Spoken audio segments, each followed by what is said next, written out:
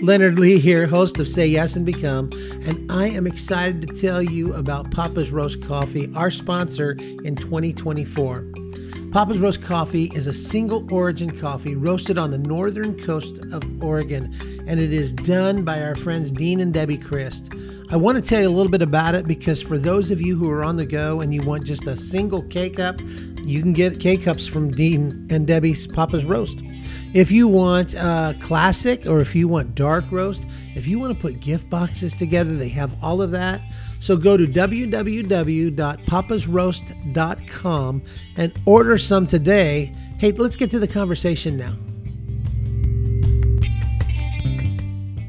Welcome to Say Yes and Become. My name is Justin Orr, and I am the host of this podcast. And I am so excited to be with you today. The temporary host of this podcast. I am the temporary. Thank you for pointing that out. I am here with the real host, which is Leonard Lee. But say Yes is built on the idea that when we say yes to God, He does something with us and invites us into this beautiful friendship with God and to become partners and into transformation with Him, into disciples. But more than that, Say Yes is about making disciples who make disciples, and we become disciple makers. That's really what we're doing here. And that's really what we're talking about as well. We are in a 6-part series. This is part 4. We're talking about love today. And if you haven't had a chance to listen to the other 3 episodes, gosh, we want to tell you right now, stop, pause, put the sucker on pause, and scroll back through your podcast feed to find the first episode and listen from the beginning, because these do build upon one another. Isn't that true, Leonard? Absolutely. And I want to say thanks for hosting this show. It's nice to have people where the quality doesn't drop when they host. But well, I don't know about that, but it'll drop when I get back into that chair. So, well, it is truly, I've been so excited about this series personally because, again, this is how I was discipled. Like, this is how you trained me without knowing that this is how I was being trained. You didn't know it. I knew it. I didn't know it. But, now as I am making disciples who make disciples, I love this because this process is well, this is what I do. Like, this is just how I disciple people now. And I want to be able to give them a resource that they can refer back to as they're learning how to do this, as we're having these organic conversations. Because something we're talking about in the midst of this is making disciples is very organic, right? It's done in relationship with one another. But it's not just the organic, because I know for me personally, when I am exposed to the organic, I ask questions. Well, where's the strategy in this, right? I want to know how does this fit together and how does this function as a whole?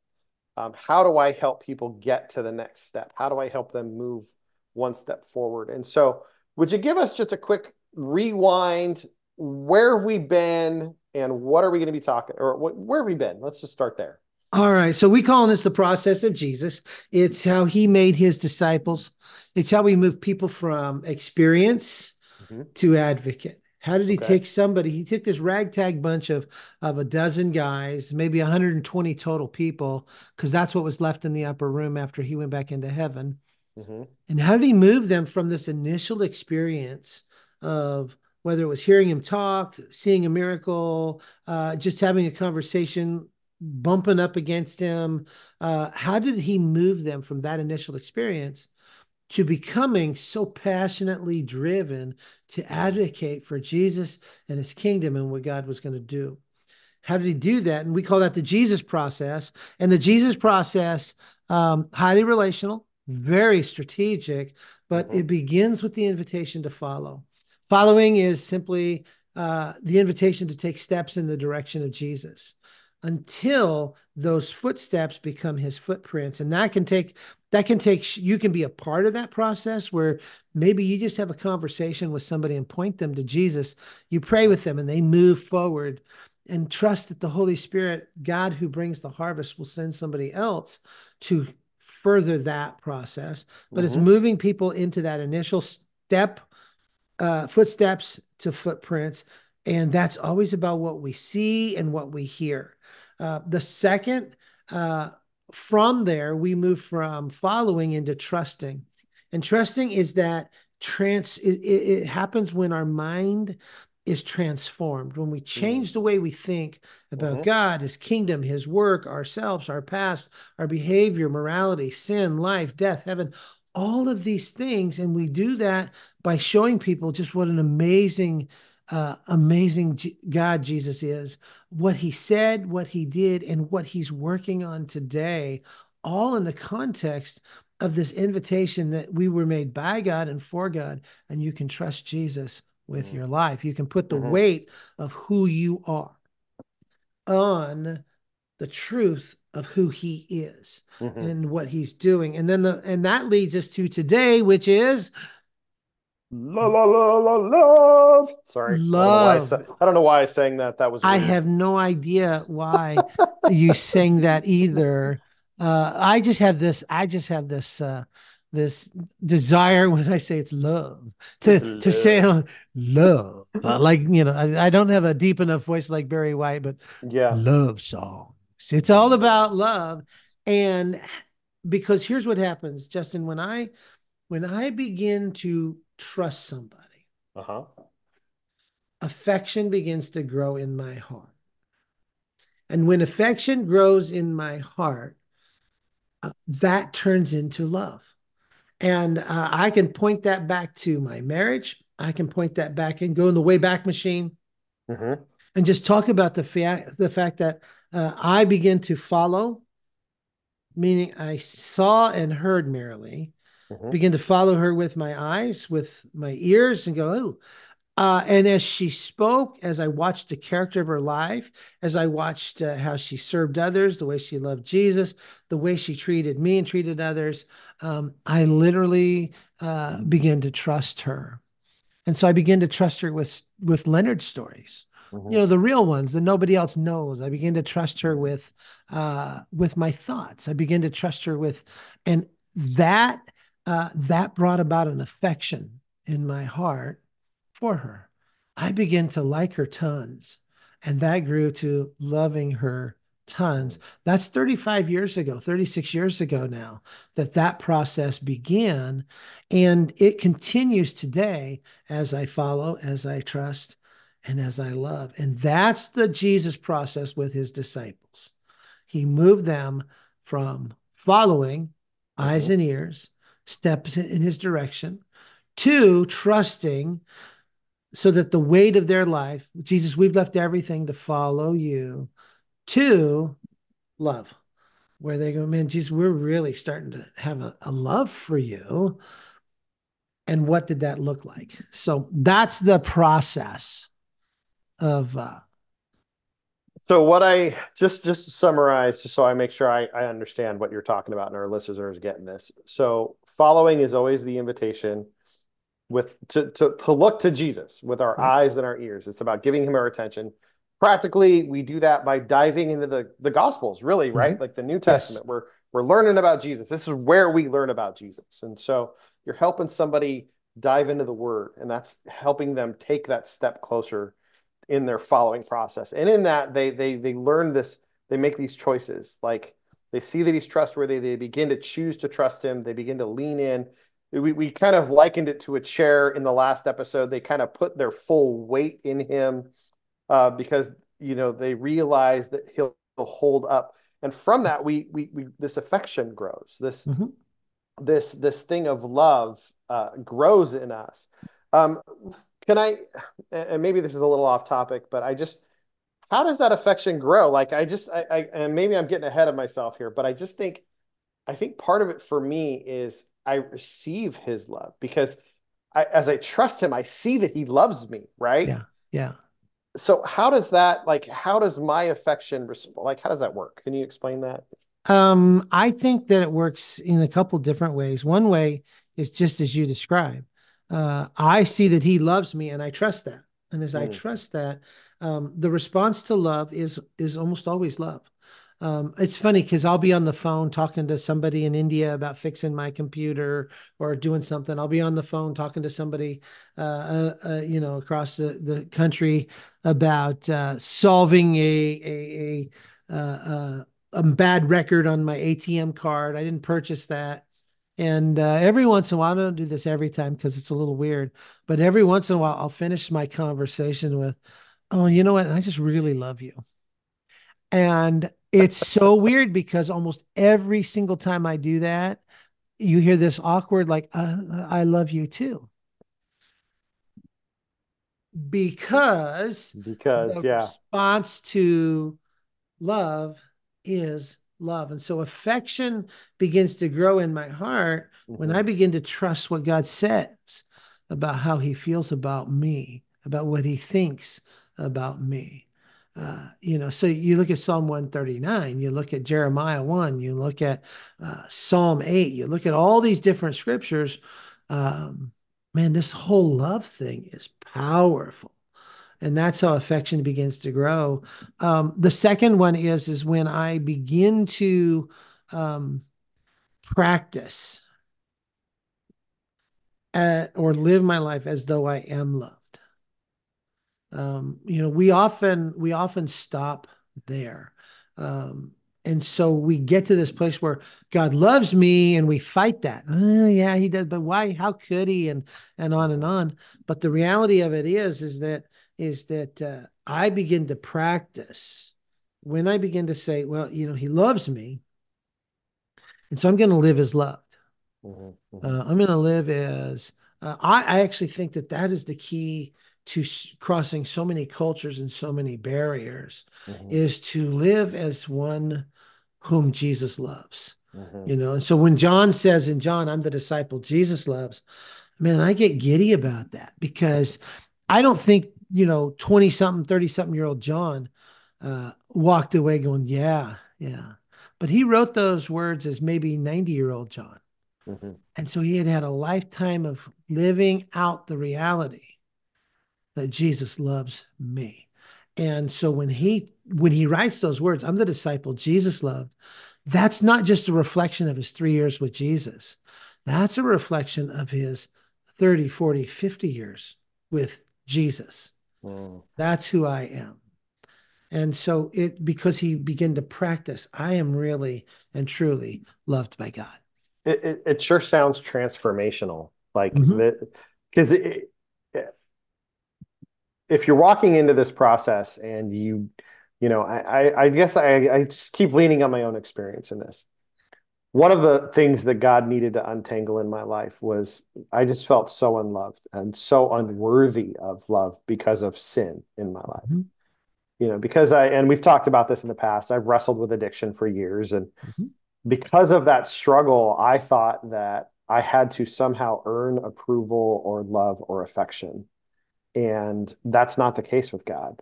Just showing up, I get it's given. And Yeah. so the transformation that took place when I learned that, again, go back to trust, like I had to change my thinking about what love was, Yeah.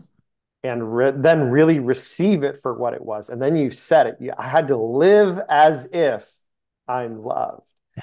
And I'll tell you, when I grabbed a hold of that thought, everything changed for me in how I treated others. Mm. Because Say that again. uh, That's powerful. no, it's true. When I began to live as though I was really loved by God, it changed. It really transformed. It changed me in the way I treated others, because I wanted them to know how much God loved them, Yeah. because I'd experienced it. Mm-hmm. And, when I received that, I mean, again, this is just such a organically beautiful process that goes on for a lifetime. And I'm still growing in this stuff, like, Mm-hmm. receiving his affection and growing in that. But I, I, I need to ask this question, because we're kicking this word around, but we haven't defined it. And I think it's important for us to define it here, because I think there were folks who have a skewed view of what love is. And so, Leonard, would you define for us what biblical love is? What are we talking about when we say Yeah. that? Let me illustrate it from the scriptures and then I'll define it. Okay. Um, the illustration is how does affection grow? The disciples are following Jesus. Okay. They're trusting Jesus. And now Jesus says, I'm heading into Jerusalem. And they're going like, Jesus, bad stuff's going to happen there. They wanted to kill you last time. Don't you remember? Right. As though he forgets, like, yeah. And then he says, but I got to go because it's daytime and we do what we're supposed to do when we're supposed to do it, is what he's saying. Mm-hmm. And Thomas says to him, speaking for all the disciples, well, then we're going to go die with you. Mm. That was not a statement of bravado. That was not a statement of, I don't believe it was a statement of grandeur. I think it was a statement of love. Mm. Jesus, we've given everything and we're going to follow you to the end because affection has grown in us. Mm-hmm. And how did they define that? They defined it because they saw it. Mm-hmm. They saw what real love was. They saw, and so when we start talking to we start living in this world that's going, what does real love look like? Um, our world has worked overtime culturally to Mm-hmm. redefine love. Mm-hmm. Love means that you accept me for just as I am and agree with me and just let it be. Mm-hmm. When in reality, none of us would define that who are parents. No. It goes against actually the nature of relationship. We Mm-hmm. actually don't define that in our friendships because we Mm-mm. draw a line and say, hey, well, you can't really treat me that way. You can't Right. speak to me that way. Or you're heading over the ledge and it's going to kill you if you get there. Mm-hmm. That's the wrong road. And so real love always has an element of truth to it. Mm-hmm. And it speaks, um, I don't want to get too heady on this, but it speaks what is true, but it also speaks truth. Mm-hmm. When I define what is true, that is the measurement of of what is right and correct. I think of building. I used to build houses a long time ago, and we would want to make sure that the walls on the house were 90 degrees because a leaning house is an unstable house. Yeah. It's kind Um, of important. and so what we would do is we would use this thing called a plumb bob, and we would make our own. You can buy them, you can make your Yeah. own, but you basically get a string and you hang something at the bottom of the string, and because of Mm-hmm. gravity, it will always be at a perfect 90-degree angle. And we would just simply line things to what are true. Mm-hmm. Is that 90-degree angle is true. And when we had something that, and so love is aligned to what is true, what is correct, what is accurate. Right. Um, and love is also about speaking truth. Paul Mm-hmm. says it this way in Ephesians 4. He says, speaking the truth in love. If you were to pull that out of the Greek language, it might read something like this: truthing in love. Mm-hmm. Because it's not just about the words we say, it's how we live, it's how we embrace people. Mm-hmm.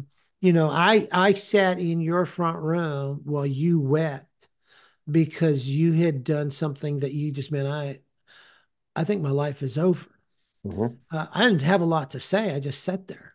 Um, Mm-hmm. but the reality of it is that's truthing in love, Mm-hmm. because my presence there lets you understand that there's a truth, that Mm-hmm. God loves you, that He's with you, that you're not alone. But it is also because later on I had a lot of words for you. Okay. Um, you know, you can't live this way. You can't make these decisions. You got to get a different help beyond what I can give you. Mm-hmm. You've got to reach out. You've got to stay faithful in this process of recovery. And Mm-hmm. as you did that, that truth and the truths you learned about through recovery, also what is true.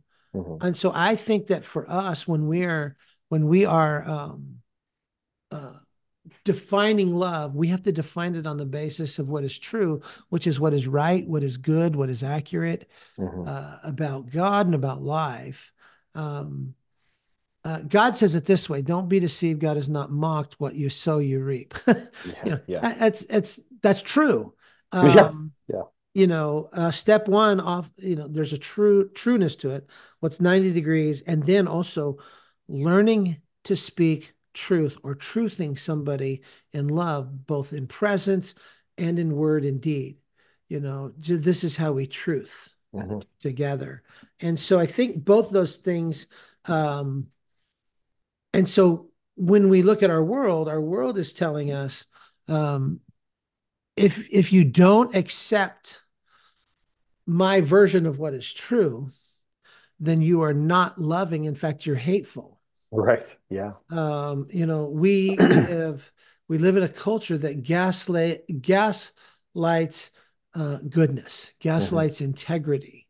Hmm. Um, and yet, when we see a breach of integrity in somebody that's supposed to have it, we judge them. Hmm. And so we're living in that culture, in that world. And so somebody says, my truth, I'm living out my truth. And the only truth that is mine, that is still true and truth, is the truth that I receive from God. Yeah. It's and so it has to align with that. Yeah. Now, there's a difference between truth and reality. Mm. That when I say something is truth, um, people will go, well, that's not my reality. Me, I don't experience that. And that's what Hebrews says about Moses. He says he chose in faith to live in the truth by faith, Hmm. not in the pleasures of sin for a season, Hmm. not in the reality of where his life was and the opulence that he had, in the plenty and the power that he had. He says, I'm going to live by faith. I'm going to take myself out of this reality and put myself in a truth Yeah. by faith. Does Well, that make sense? it totally does. And I think this is the beauty of, you can cycle back a little bit. Let's go back to trust. Mm-hmm. Trust is the place where we're choosing to trust what true is, who defines truth for us. Yeah. So you step back into, look, you can trust that what God says about these things in your life to be true. And so as we experience love right now, so this is what I love about this process. These things are so interconnected. Mm-hmm. We follow, we're giving him our eyes and our attention. We're trusting, so we're renewing our mind, which this is one of those places we have to renew our mind Yeah. about what is truth. Am I going to define it for myself, or am I going to let God define it for me? Yeah. And then how do I receive that love in that process, right? And then how do I pass that on? Because that's really kind of what you were talking about in our experience, was the fullness of grace and truth is what love looks like when it shows up when somebody's hurting. When there's brokenness, I love you. This is broken. I'm with you, and God still loves you, and we're still here with Yeah. you as I'm walking through this struggle and the frustration of being stuck. Mm-hmm. And then as God began to heal some of those wounds and reshape my thinking, because I'll be honest, that was a big part of the battle. I was looking in the wrong spot for freedom. Mm. Yeah. And so I had to shift my eyes. I had to trust what God says about me, that he loves me, that I don't have to earn that. And I'll tell you, that was a big one. Yeah. I'm going to get emotional because, like, the lie that I believed that somehow I had to be worthy of God's love clouded my vision of who he was, Yeah. and his goodness. And until I untangled that and I started to trust, no, no, no, I have to live as if I'm loved, because I am. And even when I felt like I was faking it, it was me doing my best to put my weight in that chair and trust him. Mm-hmm. And so, when you're making disciples, I know people hate the phrase fake it till you make it. But I'll be honest, I've had to do that in my Yeah. journey with him. I have to, Lord, I'm going to choose to trust you, even Yeah. though I don't Yeah. feel this Yeah. right now. There's But another word for that isn't fake it. It's called trust. yeah, It's right. just called obedience. God, this is Yeah. Yeah. I believe you. I don't, and you're choosing to not allow your emotions Yes. or your perceived reality, Right. but by faith, you're saying, God, I'm going to trust that what you say trumps what I My feel. Yes, man, that's Yeah. good. That is, Yeah. and that you're absolutely right. That's the process that I'm Yeah. talking about. Yeah. Because Yeah. your emotions they'll contradict. At least I know that Mhm. my emotions can lie to me. Yeah. Yeah. They can tell me something is true. I feel this, even though I know it's not real. Yeah. Um, I always think of the movie The Blob. Do you remember this 1970s version of the movie, the Yes. Blob?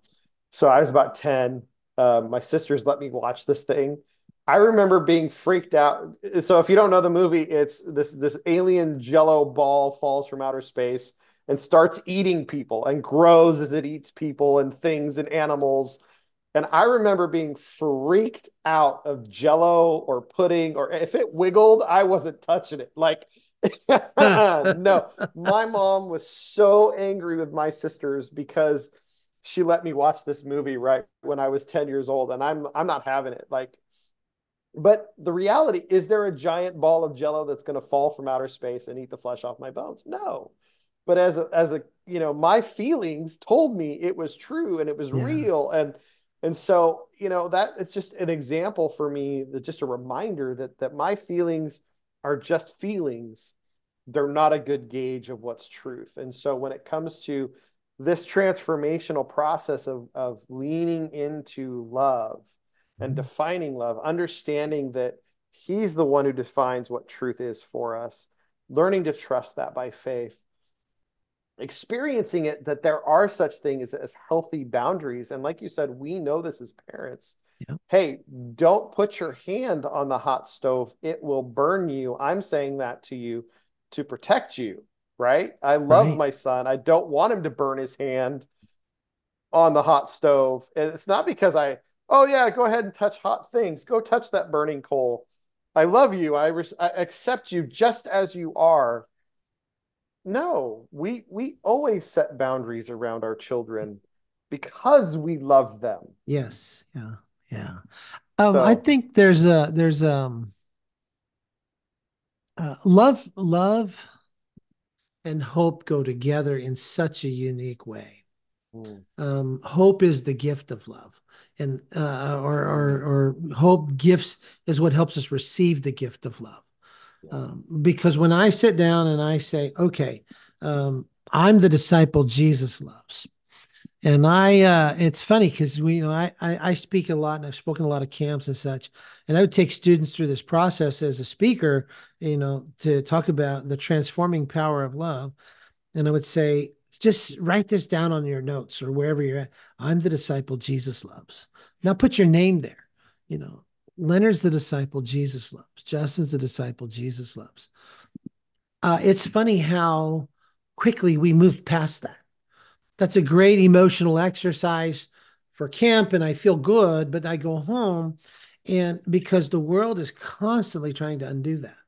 It's Mhm. constantly trying to say, well, you're not enough, or you don't need it, or there's another definition of love, and I was in Africa, and one of the pastors stood and said, "You mean to tell me that a loving God would send people to hell? I would never do that."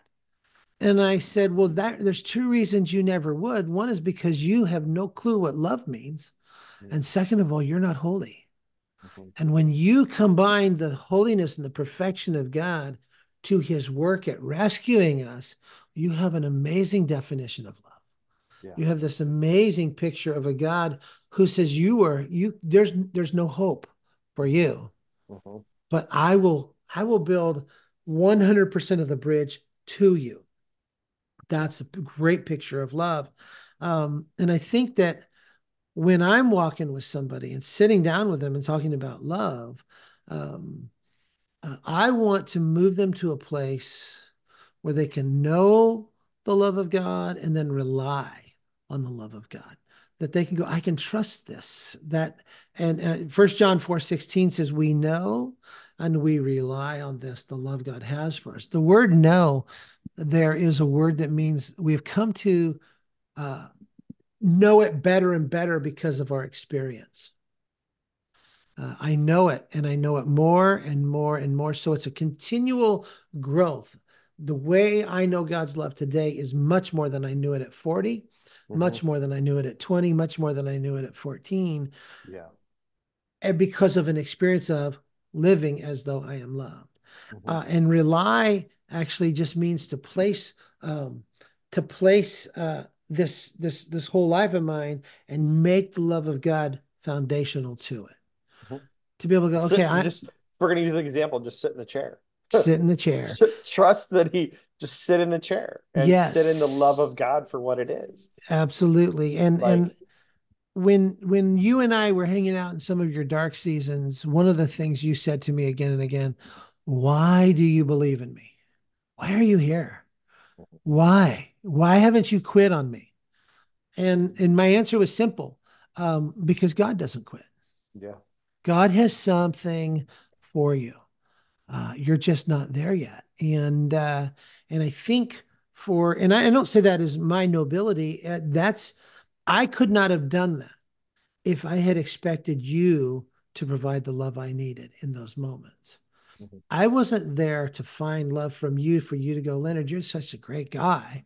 I was there because I was loved. Yeah. I was loved by God. We talk about that when I go places. I talk about there's the people in this world who run their lives to find love, and then there's the people in this world who run the race of life because they are loved. I am loved, and therefore, when I show up, I travel all over the world.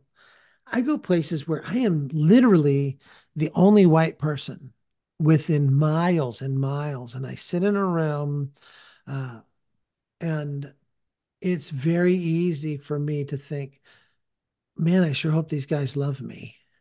I sure hope. And every time I do, I think, well, that's not why I came. Mhm. I didn't show up here so they'll love me. Mhm. I showed up here because I am loved by God and they are loved by God. Mhm. And that's what happens when you know and rely on the love of God. So when I'm walking with somebody and I'm saying, I need you to trust and change the way you think so that affection grows for God, and then that moves out to others. Wow. All of a sudden, I'm showing up places, you're showing up places, and you said it very well. When I really began to believe that God loved me, I wanted to tell everybody else Mhm. because it's too good to keep to ourselves. Yeah. Yeah. It's too It good to keep absolutely for is. my own. And so that's a big part of that process. And so when I'm discipling somebody, I want to teach them to know and to rely by helping them define what biblical love is. Uh, how do we define that? We define that by looking at Jesus again. God demonstrated his own love for us, and that while we were sinners, Christ died for us. Yeah. He shows up at the gravesite of his friend and he weeps, and everybody says, wow, he really loved that guy. He takes off his robe and washes the feet of his friends and says, if I'm your teacher, do demonstrate this love for you. He says, no greater love has anyone than this, that you lay down your life for your friends. It is a continual modeling of how did Jesus love people? How does God love us? And so that's a big part of the process. One of the things that when walking with people, I I I constantly point back to that what you just said about we love because he first loved us, and the evidence of that is the death and resurrection of the cross. Like that's the place that we point to, and it seems so odd, right? Like I don't know how else to say that, but it just seems like it's such a strange thing. But no greater love has any man than he laid down his life for his friends. Well, you'd already explained it earlier that God's holiness requires, um, honestly, it requires holiness. Like that's the payment. Like there's no other way to fix this mess other than what he did by sending Jesus for us. And so I think, when we recognize the redemption and the beauty of that sacrifice that Jesus gave and especially when we personalize it, right? Because it's easy to say, oh, it's just for the world.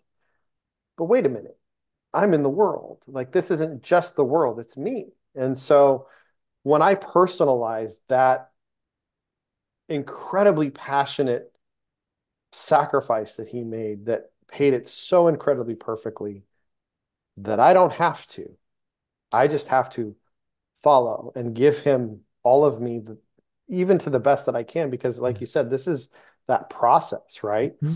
What I did 14 years ago is not what I do now. Mm-hmm. And so as I grow and as I follow more closely, as I trust more deeply, because I know more and I've learned more and I choose to trust and lean in and I experience this love, gosh, it flows to other people, Mm-hmm. because that's the natural progression of becoming a disciple maker, Yeah, is when we really do these things and experience these things, we can't help it.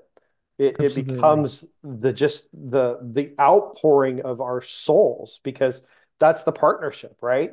Hey, I love you, be my friend and do this thing with me, becomes an just the natural flow of this. And I also Yes. think, sometimes we talk about fruit. These are the places we bear fruit, right? Love, Mm-hmm. peace, this fruit of the spirit dives into the mix of all this as we Yes. trust, we grow in these things. As we experience his love, we greater peace, as our minds renewed, we find joy, and like all of those things that we've talked about. Um, this Jesus path forward, this Jesus path, it really gives us an organic Yeah. way in which we can do these things. So, Yeah. um, Let me tell a story real quick. The Jesus go for it. process takes us to a place of just sitting down and being loved by God. So I'm speaking at this place, and it's a odd crowd. I mean, a whole variety of people are there, um, and I was talking about the love of God, and a guy interrupts me. Hey, preacher! And that's never a good thing when you're preaching. You Sorry, have your sermon interrupted by somebody, yelling I at you, don't know if, hey, preacher. I don't know if he's drunk, angry, sober. I don't have no idea. But he says, "Hey, preacher." Well, yes, sir. What you're talking about the love of God? I got a problem with you and with that. And I said, well, okay. And really, trying to figure out, that's one of those moments when you pray a lot and you say, Oh God, I'm yeah, going to say something. You should put words in there. yeah, no doubt. And I said, what's your problem, sir? And he says, well, and he starts to get a little emotional. He says, when I look at my life, I wonder why God would love me. I'm not worthy of love. My life is a mess. I'm broken. I've done so many terrible things. And you're telling me God loves me. Why in the world would he love me? When I look at my life, I don't see it. And then he pauses, and I'm thinking, okay, is it my turn to talk yet? And then he revs up again. He goes, and when I look at my life, I see the pain, I see the wounds, I see the abandonment. And he goes down this long list of grievances that he has with God. And he says, how can you tell me that God loves me and these things still happen? Because every time I look at my life, I've got evidence that God doesn't love me. And so I paused and I said my really, really, really fast prayer that is about the speed of an inhale and exhale. And I said, sir, I'm just going to say this and I hope it makes sense. You are 1,000,000% right that when you look at your life, you have evidence against the love of God. And so does everyone else in this room. But the problem that you are experiencing now is that we are not called to look at our lives to find evidence for God's love. We're called to look at the cross for the evidence of God's love. Justin, today in the church world, we are literally teaching people that God loves them based upon the evidence of their life, their prosperity, their health, their wealth, their goodness of days, rather than to look at the cross and go, that matter is settled. I am loved by God. I will live as one whom Jesus loves. Now I can take my eyes off of my life and look to the cross and look to Jesus. And I can begin to say, I know and I rely on this, the love God, because he demonstrated, he proved it. It's such a beautiful transition in the way we think, but it's also a reality. It's what's true and it's a truth, both together. So you were going to ask me a question. What was that? I don't even remember. I just was sitting there just enthralled by the story because I could so relate to that man. Yeah. I mean, I know it wasn't me who did that to you in the middle of a message, but I can relate to him Yeah. because I'll be honest, that was a part of my problem. Mm-hmm. I was looking at myself for the evidence of the love of God. And you're right. I think in the church, if we're telling people that your life will get better, I've had one heck of a hard year. And Mm-hmm. it sure as heck isn't about the evidence of the love of God. It's the cross, the fact Yeah. that he loves me and is with me and is compassionate and all of those things, and that Yeah. he paid for it on the cross. Mm-hmm. That's the evidence. My hope is heaven, Yeah. not here and now. That's right. And my hope, I long for the day when we will run and be free, and when I will be unfettered from the just the sin that entangles us, Yeah. the crazy, stupid thoughts that I think. I mean, Yeah. I really look forward to that day of being able to see him face to face and just to Mm. say, and worship in a way that is just honest and real. And not to say that it's just a shadow of what I'll be able to offer. And so, Yeah. It's the whisper. Heaven will be the shout. yeah, You yeah, no know, doubt, no and doubt. and so that's a country music song right there. Look out. So Well, yeah. gosh, I got so incredibly enthralled by that conversation. I kind of lost my place. But here's the question that we've been kind of circling around. Um, Follow is about our eyes and our attention, right? It's about our eyes or ears. What are you looking at? Trust is about our mind. What am I thinking about? Mhm. Like where are my thoughts?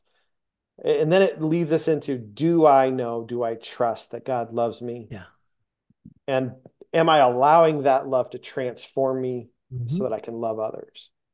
Um, that's what we're talking about, right? Am I missing something here? It seems so simple. You're not missing a thing. Not missing a thing. Is there anything you want to add before we wrap this podcast up? Because I feel like we've got a good point on it right now, but at the Right. same time, I want to make sure that we're not missing any thoughts about this. I'm going to say this, that I think the $1 million question is, how do you disciple somebody into this love relationship with Jesus? Because That's the question I meant to ask. So thank we've you been so much talking for doing that about, for me. there's evidence against it when we look at our lives. Right. So part of it is how we have to help them shift their eyes and their ears, how we have to help them change their thinking. But when I'm discipling somebody, I'm going to focus on design, that we were made to be loved and that we are loved. We're Mm. made to love others as well as be loved. It's in the creative design of God. In the beginning, God created the heavens and the earth was without form and void. Darkness covered the face of the earth, and the Spirit of God hovered over the waters. And God said, "Let there be light." Mm. Not because God needed light, but because everything he created was going to need light. Mm. God didn't need anything that he made. There wasn't one thing that God created that he would look back and go, boy, now my life is good. Right. Now it's complete. God is complete within himself, within the Godhead. And Mm-hmm. so everything that God created and every way in which he created it is this extreme act of love for us. Mm-hmm. I'm going to create you. I'm going to gift you with my image. Your very soul will be my breath. Adam, it's not good for you to be alone. So I'm going to make you a suitable helper. And so in the design of God is the love of God built into it. And so when I'm walking with somebody, I want them to see, when I start to teach it that way, they begin to understand, boy, I'm not an accident. Mm-hmm. I was made by God to be loved by God. It's that beautiful picture. I'm also going to help them focus on the reach of God's love. The love of God um, has this potency um, to cause me, when I am deeply loved, to forgive my enemies. Mm-hmm. I can't do that unless I'm loved. It causes me to love others. It causes me to be generous. It causes me to give up more of myself and become selfless, not selfish. And it's so potent that when it lands on me, it's transforming. So Yeah. when John says, I'm the disciple Jesus loves, he's not just simply describing the fact that God loved him, he's describing the transforming process. John and James, his brother, had nicknames, The Sons of sons of Thunder. thunder. But what Yeah. moved them from being the sons of thunder to becoming the disciple Jesus loved? It was the love of God, learning to live as though he was loved. And it has this potency. Paul writes in Ephesians 3, he says, I want you to know the height, the depth, the breadth, and the width of God's love. And the way that language is structured there, he's saying it's so high that if you look down, you couldn't see the bottom. It's so tall that if you were at the bottom and looked up, you couldn't see the top. It's so wide and deep that if you stood on one side, you couldn't see the other side. You couldn't, if you stood in the front, you couldn't see the back. Yeah.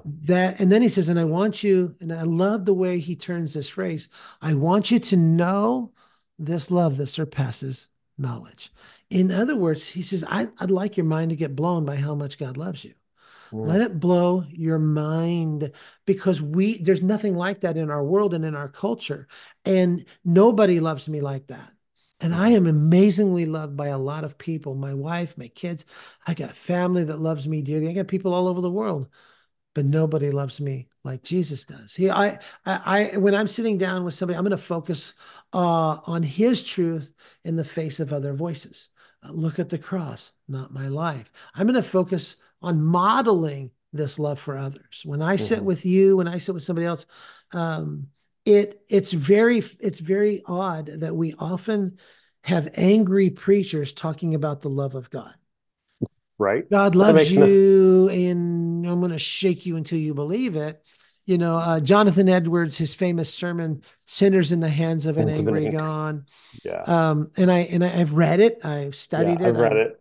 And maybe in the time and in the culture, it was appropriate. But today I go, I would never use any of that, because I don't think people know. I don't think people need to know nearly as much how sinful they are as how loved they are. Yeah. I think people know they're broken. I sat with a lady on a flight a couple of weeks ago who said, we were talking about this love that God has for us. She goes, I feel like I've been waiting my entire life for this conversation. Yeah. Because you're telling me I'm truly loved by God. I know I'm broken. I know I'm a mess. I know of the multiple marriages and the multiple afflictions of my life. But you're telling me that God is here right now loving me. And so I want to model that. Now, my tone, she says, I believe you. And there's a believability that tone and demeanor and posture creates.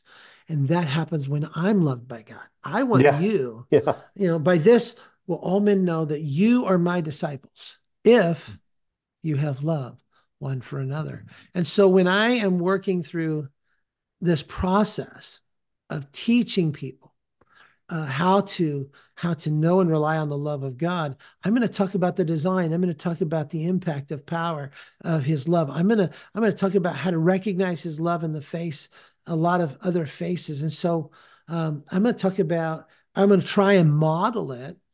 And I'm going to ask this question of people. So, how did you experience the love of God this week? Tell me a place where you think maybe God loved you specifically. Because what we're doing is we're literally training the mind to recognize the love of God in the face of all the other voices. So I got to summarize this, because you're literally doing something that feels very organic to you, but there's strategy to it. Let me show you the strategy. You're asking them, where did you see the love of God? Which is, you're asking them to look. So that's a follow question, right? Yep. What do you see? And what are you hearing? And then, do you trust it? Because are you experiencing this? Because that's part of, am I choosing to trust it? Okay. Yeah. So this is how these things are so incredibly interconnected, but how it would feel so organic if you're on the other side of the chair listening to this. Hey, how did you experience the love of God this week? Well, you're really asking them, where are you looking? Are you looking for it? And are you trusting it? Did you see it? Did you experience it? Do you know it? That's the beauty of this process. and the simplicity and how it feels so incredibly organic, right? I mean, that's the thing is on the receiving end of this, I never saw the strategy behind it. I simply answered the question. Well, this is what I saw him do. Yeah. This is what I know God has done in my life this week. This is what his word taught me this week. This is what I read. Um, I was reading Matthew 9 and I saw these four guys carrying this paralytic what jumped out at me was he saw their faith, Yeah. not just the guy's faith, but their faith. And he said, son, your sins are forgiven. I said, what a beautiful act of love that Jesus had for those men to do that for his friend. And it would have been enough, right? Yeah. And yet he takes it one step further. He says, so that you know I can, here, do this. Stand up, go home, be healed. Yeah. I love that picture. And so, in that, you're asking, what am I following? Do I trust it? Do I know I'm loved? Those three elements are a part of that process. And so that's the strategy behind it. So if you're like me looking, well, wait a minute, where's the strategy here? It's there. Believe me, it's there. So there's an immersion in the process. Because the process itself, the Jesus process itself, layers step by step, piece by piece, strategically, because he's the God of strategy, but he's also the God of this organic relationship that, man, I'm just doing this and you are experiencing it in real time. So one of the things I think you're probably going to get to this is in your question, but I want people to become experts at recognizing the love of God in the face of their life. Yeah. And I almost said real life, but actually real life is God's love. That's the real life. So how do I help people do that? Because that's when we begin to know, that's when we begin to rely on the love of God. That's when we pause and say, that makes so much more sense to me. Oh, wait, life's not going well. Whomever the Lord calls a son, whomever he loves, he disciplines. Well, I know there's a lot of kids out there who it isn't until they have a certain level of maturity that they recognize the discipline of their parents as love. I know I've been that guy with my own physical earthly folks, but also with God. Yeah. You wait a minute. And so part of my task as a person who is loved by God and knows and relies on it is to say to somebody else, let me help you become an expert at recognizing his love for you. Yeah. So. And I mean, just following that up, my circumstances are never the evidence of God's love for me. No. Because, you and I've had these conversations actually several times this last year in 23. We were talking about, I've lost three sisters in the last 3 years. I've had some pretty challenging personal diagnoses that kind of tweaked me pretty fast. My father is in hospice right now. And so I have the weight of painful circumstances in my life. And yet I know I know that God is still good. He still loves me and I trust him. And in the midst of grief and in the midst of sorrow, I can still worship and I can still praise him and I can still say that he's good. And that's because I've experienced the love of God. I've gone through this process, that I also know that the evidence of Jesus's love for me is the death on the cross. And like you said, it's throughout creation. That first act that he created us was out of love. I mean, you even the creation itself is an expression of love. I created something beautiful for you to experience it so that that I love you. And then when we messed it up, before we even messed it up, he had a solution. Right. And there's something about the love of God that is just so far reaching. Job said this in the midst of all of his wounds, even if he slays me, I'll trust him. Yeah. That's a statement of love. Yeah. The Lord knows every step I take. And when he's done testing me, Job says, I'm coming out as gold. That's a statement of trust. And Job was assaulted by the enemy because he followed God. And he began to assault Job's trust and Job's understanding of the love of God. That's what he began to assault Mm. um, in Job's life. Uh, Jesus, when he was on the earth, the sky opens up at his baptism, and the Father says, "That's my son. That's who I love. And with him, I'm well pleased." Mm. And everything from that moment on is either an assault on that declaration. The temptation actually takes on those three statements directly. Immediately, Jesus was led into the wilderness, and Satan says, "Well, if you really are the Son of God, and hey, if he really loves you, toss yourself off, he'll protect you. And oh, by the way, Hmm. if he's really pleased with you, why don't I'll give you more? I'll be more pleased with you." And Hmm. those temptations came at Jesus, and at the cross throughout his life. All of the things that either drove Jesus or assaulted Jesus were in direct relationship to the pronouncement of the Father at his baptism. That's Yeah. my son, whom I love, and I'm pleased with him. And Jesus, because of his time with the Father, was an expert at recognizing the love of God, Mm. even from the cross where he said, "Father, into your hands I commit myself. Mm. Father, I'm going to go be with you now." That's even better. Oh, Yeah. I can't wait to see you, Dad. Because of Jesus was so well loved. Hmm. That's what I want for the people I disciple. That's a lifelong process. That is not, here's 5 pieces of information. Now get out there and go. Yeah. That is literally a practice of living as though they're loved. It's speaking truth into your life, going, "I'm the disciple Jesus loves." I say that so many times throughout a week, quietly to myself. I am loved by God today. And Mm. because I'm loved by God, I can have confidence. Because Hmm. I'm loved by God, I can do hard things. Because I'm loved by God, I can live forgiven. Because I'm loved by God, I can say no to things. And so a part of my process personally, but also with others, is I want to let a perfect God define love, not an imperfect person. Yeah. I don't want a definition that says love is a puppy, a cup of milk. Hmm. Love is just accepting me wherever I am and leaving me there. Hmm. Um, you know, Oh, I couldn't even imagine. Like well, I that mean, doesn't sound loving at all, especially like leaving somebody in their addiction or their uh, brokenness or in the lies that they believe about themselves. it's And counterintuitive to physical and spiritual and emotional care. yeah, I'm hungry. Well, I love you so much, I'm just going to leave you hungry. yeah, here's a rock. I've soiled my diaper. I'm not in real life. I don't wear those yet. No, I hear it. Yeah, But you know, I love you so much. I don't mind the smell. I'll just leave it alone. Yeah, Yeah, and I and won't clean it and up. and all of those things come back to, and so I want to adjust expectations of love.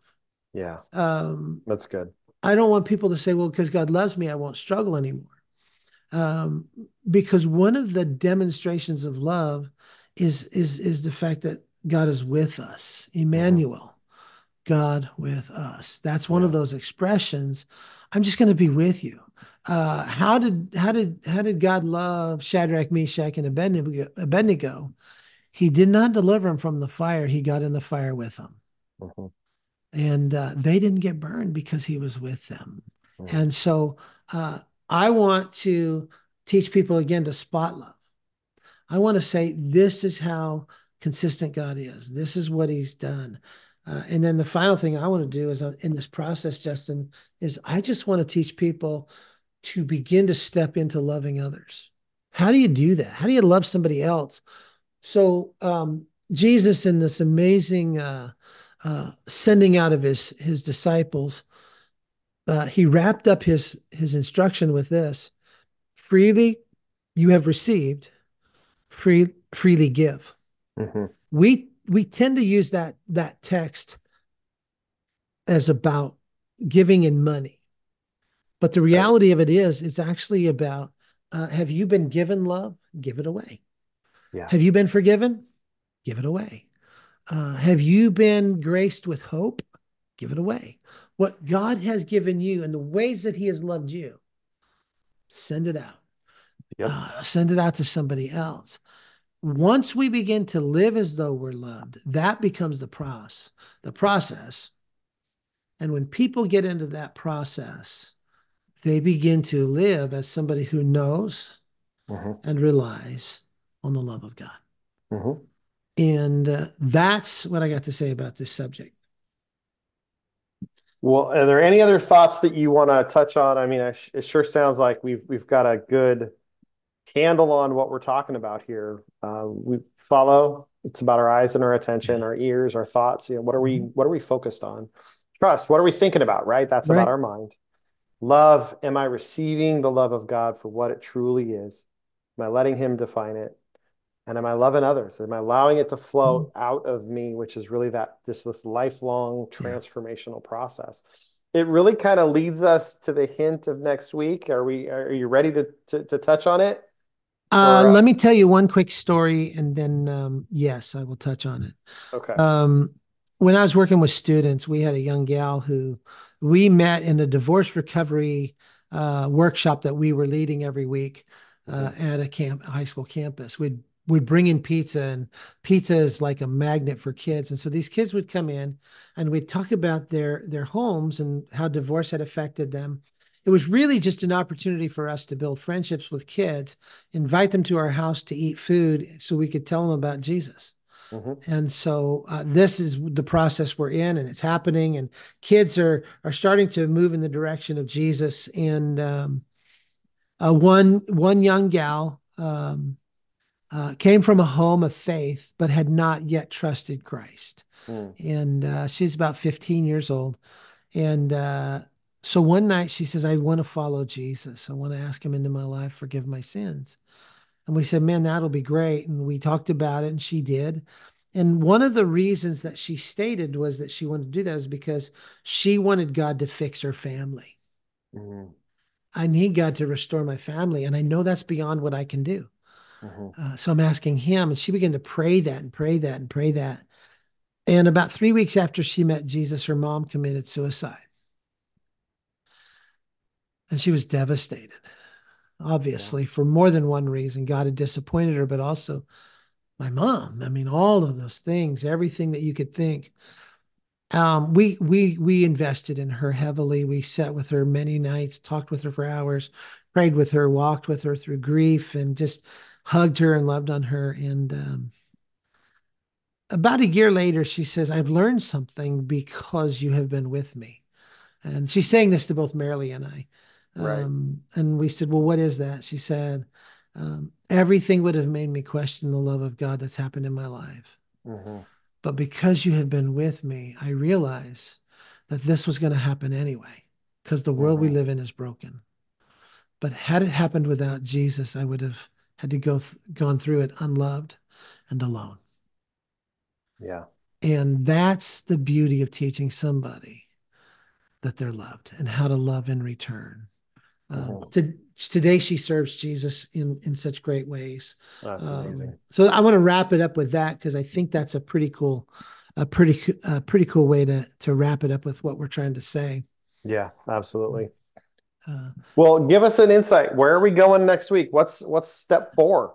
well, step four: one, follow; two, Hmm. trust; three, love. The process of Jesus. When I begin to love, and because I am loved, here's what happens, and we've alluded to it: I imitate.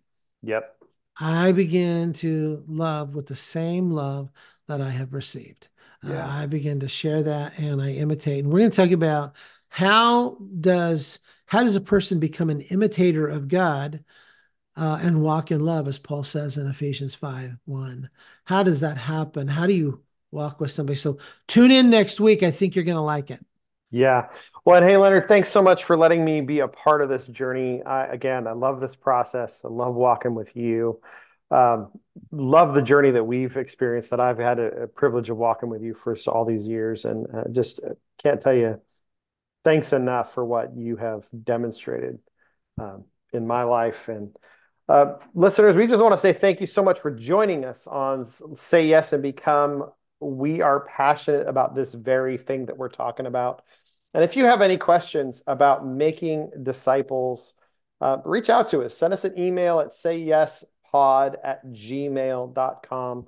We'd love to help you get connected. This is our singular mission, to help people make disciples who make disciples. And gosh, thank you so much for joining us for part 3, and look forward to seeing you next week for part 4. Don't forget to like, subscribe, and share this podcast with others. This is part 3. That's what I said. I know. Next week is part 4. Next week is part 4. Next week. I'm confused. It's okay. I need my vitamins. Thanks for joining us today, listeners. God bless you, and we will see you next time.